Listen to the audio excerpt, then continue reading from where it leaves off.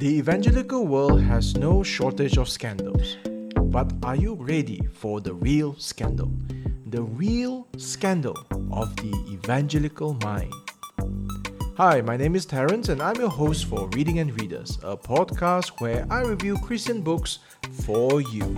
Today I review The Real Scandal of the Evangelical Mind by Carl Trueman, 48 pages, published in January 2011 by Moody Publishers. You can get the Amazon Kindle book for $3.99 or you can get it for free from Faith Life. The Real Scandal of the Evangelical Mind is Faith Life's free book of the month. In 1995, historian Mark Noll wrote The Scandal of the Evangelical Mind, where he pointed to the lack of a mind in the evangelical. 16 years later, in 2011, Carl Trueman writes The Real Scandal of the Evangelical Mind, where he points to the lack of an evangel, the good news in the evangelical. 11 years later, in 2022, Michael Reeves writes The Real Scandal of the Evangelical Mind, where he points to the real scandal, which is the lack of integrity. Or at least that would be my title for Michael Reeves' book, but perhaps 27 years is too long to play on a book title. The actual title for Michael Reeves' book is Gospel People, a call for evangelical integrity, which is a more respectable, less scandalous title. So you see, from these three books, that after nearly 30 years, evangelicalism remains a problem. It is a problem in defining what it is, a problem in moving the movement and moving it in the right direction. How do you solve a problem like evangelicalism? How do you catch a cloud and pin it down? How do you find a word that means evangelicalism? A flibbertigibbet, a will-o'-the-wisp, a clown. And then comes Carl Trueman in his book, with many a thing he'd like to tell evangelicals, many a thing evangelicals ought to understand. Carl Trueman is the professor of biblical and religious studies at Grove City College. He has written many books, including the much acclaimed The Rise and Triumph of the Modern Self, Cultural Amnesia, Expressive Individualism, and The Road to Sexual Revolution. I've read so many good reviews on this book that I have saved this book for a special occasion, much like you would save good wine. When I have a longish break, and can enjoy this book without distraction, I'll break it out and read it. I first encountered Carl Trueman's writing in First Things, which states in its website, firstthings.com, that it is America's most influential journal of religion and public life. Trueman's writings reminds me of G.K. Chesterton. His keen observation and playfulness is something that catches you off guard, especially with absurd. That might, however, not be a fair comparison because, number one, I don't read enough G.K. Chesterton. I've only read one book by him. Number two, I don't read enough Carl Trueman. Today's book would be my first book or booklet by him. And number three, maybe I'm just comparing the two of them in a superficial manner because they are both British and they both write in a distinct British accent or way.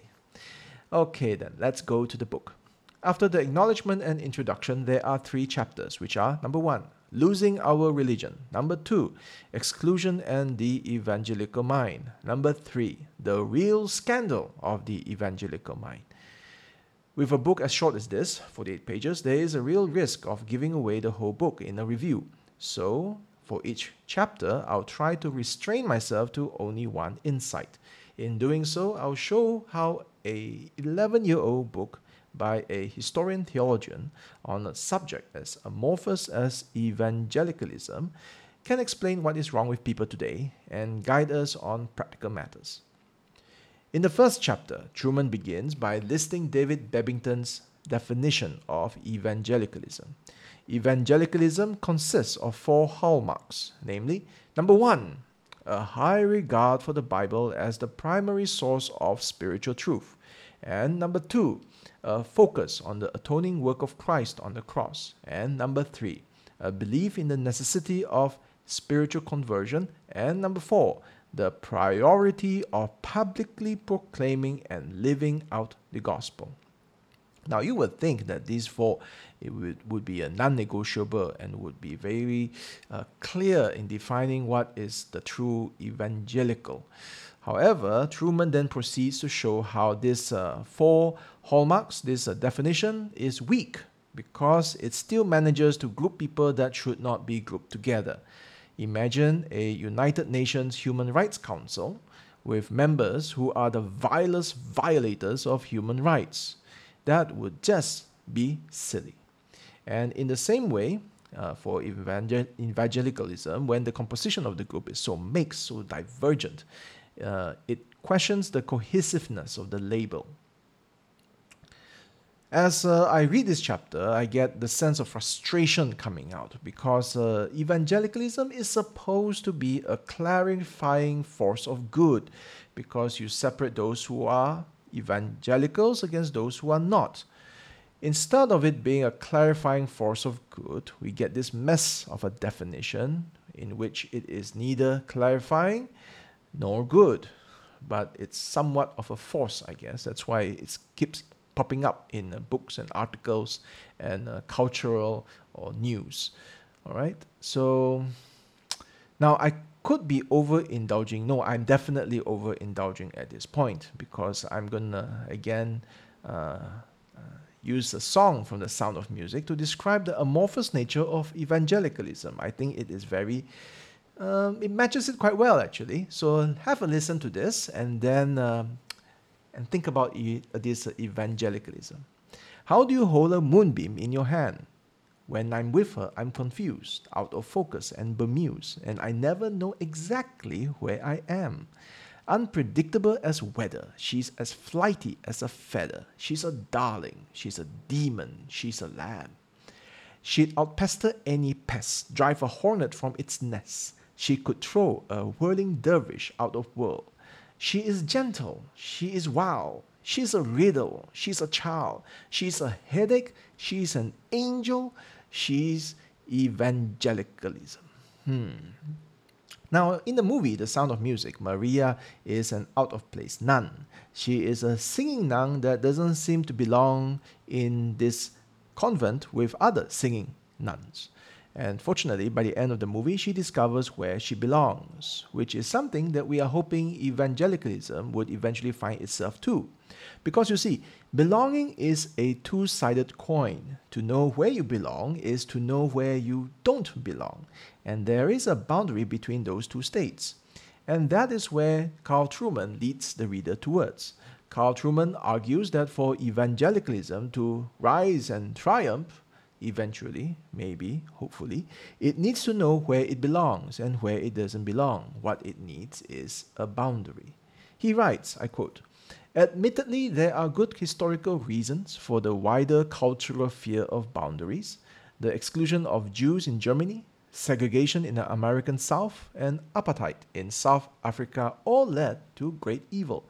Exclusion has often been based on bigotry and used as a means of control, manipulation, and worst.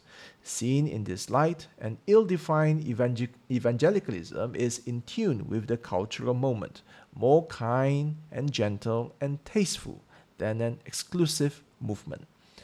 However, the cultural distaste for boundaries is also connected to the cultural distaste for truth claims.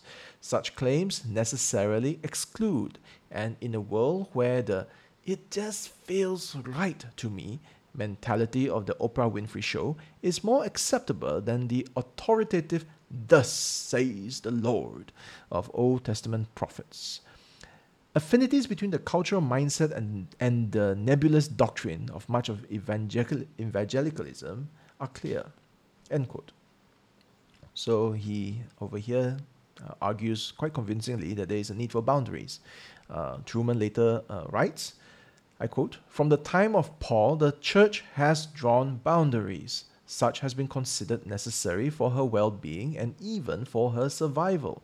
a movement that cannot or will not draw boundaries, or that allows the modern cultural fear of exclusion to set its theological agenda, is doomed to lose its doctrinal identity. Once it does, it will drift from whatever moorings it may have had in historic Christianity. End quote. Now, reading all this, it seems to me that the definition problem, how do we define evangelicalism, is kind of like sorting laundry. You have a pile of laundry in front of you, and if you ask someone to sort it, he might sort it by size, extra large, large, small, extra small, by gender, male clothes, female clothes, by color, or by any other category. But perhaps the most important category is ownership. Which of the clothes belongs to which person? And to know that, you have to know the owner. You have to hang around the owner long enough to whether he wears holy jeans or turtlenecks or pink scarves. You have to know the owner long enough or well enough so that you know what is his and what is not his. Evangelicalism ultimately, or perhaps it's ideally, belongs to one person. It belongs to Jesus. He is the owner. And so, just like how clothes size need to match to the person, I mean, you can wish that that pair of jeans can fit you, and you can try to squeeze yourself into that pair of jeans, but wishing doesn't make it so. You can't fit. In the same way, a church's doctrine or teaching needs to match to Jesus. And you can try to tailor a looser or tighter teaching to fit on Jesus, but wishing doesn't make it so. You can try, but it doesn't fit. It just doesn't fit. The solution then is to know Jesus, okay, and thus determine which churches belong to him. So I think that would solve the definition problem. We must know who Jesus is. Moving to the second chapter. In the opening pages, Truman reveals the scandal of the social climbing evangelical academic, okay, who, I quote, never misses a chance to trash anybody who happens to stand just to his right theologically. And later Truman continues, and it's a person who always finds something of value in and even fawns over those to his left. So he trashed those on the right, and he fawns over those to his left. Now, this is just a short diversion because I'm reading another book which is based on an honor and shame culture. And so as I was reading this book and I read what Truman is writing over here, describing the evangelical, a social climbing evangelical academic. And I was just startled to see that, hey, this is honor and shame over here. Now, maybe it's obvious to you, but I always thought that honor and shame cultures best describes Asian or Middle Eastern cultures. You know, those Japanese harakiri or Middle Eastern honor killings or Pakistani honor killings. If you want to describe the West as honor and shame culture, I would have thought that you would have to look back in history to Roman, Greco cultures or medieval knights, or perhaps limited to military subcultures, the honor, Medal of Honor sort of subculture in the modern times. However, after reading Truman's description of evangelical academia, the scales came off my eyes. Hey, you professors, you are practicing an honor and shame culture. You see honor in belonging to the left and shame in belonging to the right. Honor and shame, let us just be clear, by itself is not a bad thing, but it is a powerful force. In one culture, this powerful force compels fathers to kill their own daughters. And perhaps it is this powerful force that is also compelling academics to kill their own beliefs. Now, that's just a side remark from just reading these two books, and then the juxtaposition of these ideas just came together. Truman's main theme for chapter 2 is nothing about this. Truman's main theme is actually on the interplay between evangelicalism and culture. When you survey the landscape of evangelicalism, do you despair? Have you wondered why evangelical churches are renouncing or reconstructing or, I would say, rebranding their faith to embrace what the Bible seems to so clearly say is wrong? In this chapter, Truman takes the example, there are other examples, but one example is the homosexuality, and tells us, no, he doesn't tell us. Remember, Truman wrote this 11 years ago. He predicts, okay, it's not just telling, he's predicting, how evangelicals would surrender to the growing pressure to embrace homosexuality. I mean, it's no surprise if the world outside the church was to take in homosexuality, and I think that it's kind of expected, and that's a topic for another day. It's a different thing when the church, which claims that the Bible is the Word of God and looks at the Scripture as inspired and authority over us, it's a different thing when evangelicals embrace homosexuality. Truman writes, predictably there will be no, I quote, predictably there will be no evangelical consensus on homosexuality because ethical consideration of it rests upon theological categories of biblical authority, creation, fall, Christology, redemption, and consummation. And there is no evangelical consensus in any of these areas. With evangelicalism no longer defined by doctrinal commitments, there can and will be no evangelical consensus on homosexuality. Marry this theological vagary to a strong desire for a place at the cultural table, and greater acceptance of homosexuality among evangelicals is all but assured. End quote. Again, let me remind you that he wrote this 11 years ago. Now, I'm sure that churches who accept homosexuality will insist that they are acting in biblical convictions. I believe that they rest their case mainly on God is love. Or at minimum, they may insist that the Bible doesn't speak clearly enough on the topic. It is a cultural taboo for the people at that time, but that is no longer valid for us today. We are more enlightened, apparently. So Truman imputes motive here. He's saying that these evangelicals, they do what they do because there is a strong desire for a place at the cultural table.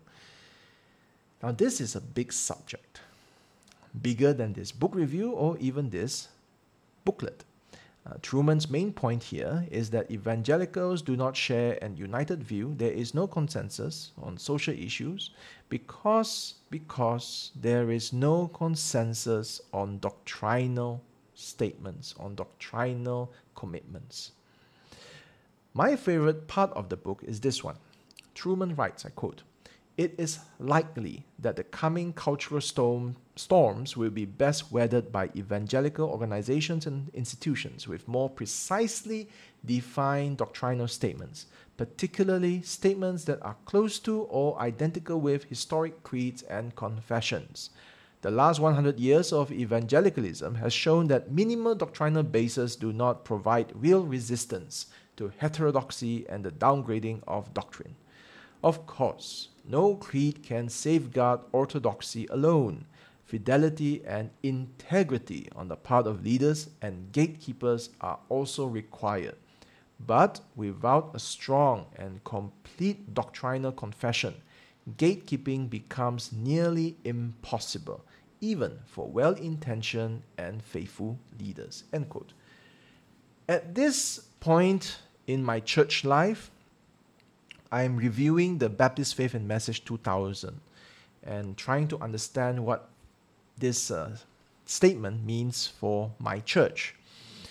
I note that many newer churches or movements aim for minimal doctrinal statements because they don't want doctrine to be a barrier. They don't want it to be a barrier to outreach. They don't want it to be a barrier to entry. So we want a low barrier or no barrier. So they make the doctrinal statement as easy to understand as possible, as non-controversial as possible, but still being true to what we believe. Now, those are not bad aims, because we should try to make it easy to understand. We don't want it to be unnecessarily controversial, and we do want it to be true to what we believe. Again, reminder that a controversy is not controversy is an outcome of the truth. Controversy is not a goal to aim for. However, in addition to all that, what Trueman say is right. We need a strong and complete doctrinal confession, not a minimal or lowest common denominator. But having been so convinced of this, it is still very sad, very, very sad to read the news. I'm reading this book and making this book review in May 2022. I just recently read that the Church of Scotland, the Church of the Fiery John Knox, has just recently endorsed the draft legislation to let clergy marry same-sex couples. If Albert Mohler is correct, and I heard this from his podcast, The Briefing, apparently there was a study committee in the Church of Scotland, and both proponents and opponents agree that the Bible has a negative view on homosexuality. If this is the part I don't understand, if both proponents and opponents, both sides of the aisle, agree that the Bible says that this is a very bad thing, then how do we explain what is happening in the Church of Scotland? Now, I'm sure there is an explanation somewhere, but I'm not going to do a deep dive on it. If anything, this just shows that as much as I want a strong and complete doctrinal statement, our hope is not in that. It's not in a statement, it's not in the creeds, it's not in the church history, it's not in our church heroes. Our hope is only in Jesus Christ, and may God have mercy on us all. Now going to the third chapter. Now compared to the first and second chapter, the third chapter is really short, and this next part might be a spoiler, but because I'm going to quote the concluding paragraph to the chapter and thus the book. But if you have been listening intently thus far, much of what he says here is obvious. Trueman writes, I quote, "Abandoning the myth of the evangelical movement can only help us, as it will free us to be who we truly are and to speak the gospel in all of its richness as we understand it. This is what our day and generation needs. The real scandal of the evangelical mind currently is not that it lacks a mind, but that it lacks any agreed upon evangel. Until we acknowledge that this is the case, until we can agree on what exactly it is that constitutes the evangel, all talk about evangelicalism as a real coherent movement is likely to be little more than a chimera, or a trick with smoke and mirrors." End quote. For me, the interesting part here is not him identifying the real scandal to be the lack of the evangel. By this point in the book, it is clear where his thesis lies. The interesting part is him saying we need to abandon the myth of the evangelical movement. Now keep your finger on that phrase, abandon the myth of the evangelical movement, the word abandon. Remember early on I mentioned Michael Reeves' book, Gospel People? I didn't tell you then, but I'll tell you now. In Carl Trueman's acknowledgement page, he dedicates this booklet to two individuals. One is Todd Pruitt, his co-host in the Mortification of Spin podcast. The other is, guess who? Yes, Michael Reeves. And let me read an extract from that Gospel People book by Michael Reeves. I quote, "Michael Reeves argues from a global scriptural and historical perspective that, while it's not necessary to discard the label altogether, Christians must return to the root of the term, the evangel or gospel, in order to understand what it truly means." End quote. Trueman says, abandon the myth of the evangelical movement. Reeves says it's not necessary to discard the label altogether. Now, they are not contradicting each other, but it's interesting the way they describe what needs to be done.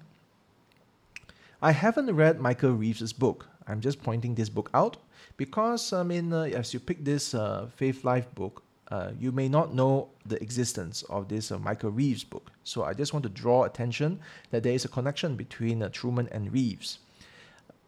After reading the 48-page booklet by Truman, you might want to know what has changed or not changed after 11 years. And you also might want to see the points where Truman and Reeves agree or disagree. In fact, I would love to see Truman and Reeves interact on this issue, on evangelicalism. And perhaps they have, but a quick search on Google and YouTube did not show me any results of the two interacting. Perhaps there's a problem with Google or YouTube, and maybe Elon Musk needs to buy them over. Now, since I can't find a book or a video or an article where the two of them come together, maybe this is an opportunity for a book concept. Now, let me try to pitch it to you. The title of this book I'm pitching is Eternal Sunshine of the Evangelical Mind. Do you like it? We have 3 chapters. Mark Noll will write the first chapter. He's the historian. He describes the events leading to the breakup within evangelicalism. Everyone just wants to forget the word evangelicalism in this chapter. It's just too painful. It's too heartbreaking. Oh no, it's such a mess. We just need to separate. Now, in the second chapter, Carl Trueman will describe how book publishers, institutions and academics are lamenting at the loss of this easy-to-use group identifier, this label. But at the same time, they are all relishing at this entire new field of study dedicated to the death of evangelicalism. Truman, in this imaginary chapter, then notes how, like a good funeral, the death of evangelicalism brings all these groups together again as they sob together and cry and perhaps laugh at the same time. Then in the third chapter, Michael Reeves will describe how churches then feel a keen sense of loss. Perhaps there is some regret. Perhaps they were too quick to wipe out that memory. There was something special in the movement, and so evangelicals in this chapter agree to get back together and give evangelicalism another jolly good try. And that's how this book, The Eternal Sunshine of the Evangelical Mind, would come together. What do you think? Does it sound like something you would buy? But does that describe or predict what will happen in the next 10 years? Actually, all we want to see is Mark Noll, Carl Trueman, and Michael Reeves talk about the scandal of the evangelical mind. And perhaps one day we will get a book or video or interview along those lines.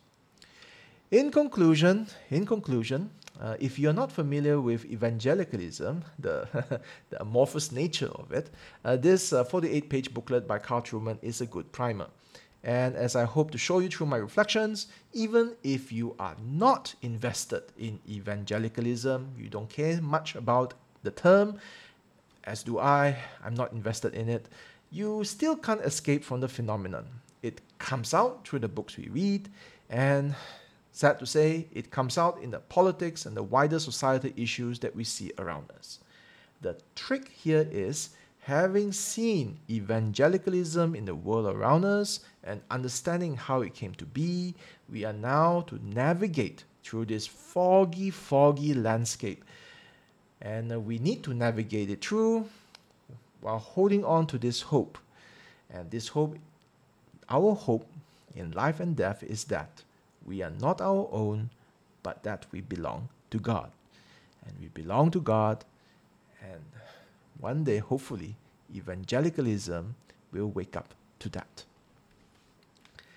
This is a Reading and Readers review of The Real Scandal of the Evangelical Mind by Carl Trueman. 48 pages, published by Moody Publishers in 2011. It's available for $3.99 in Amazon Kindle or free from Faith Life's free book of the month.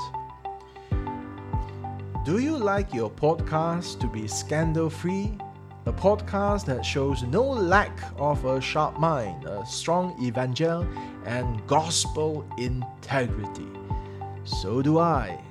So if you have managed to find one, please let me know. You can find my contact details at www.readingandreaders.com. Please send me an email at www.readingandreaders.com when you find that perfect podcast.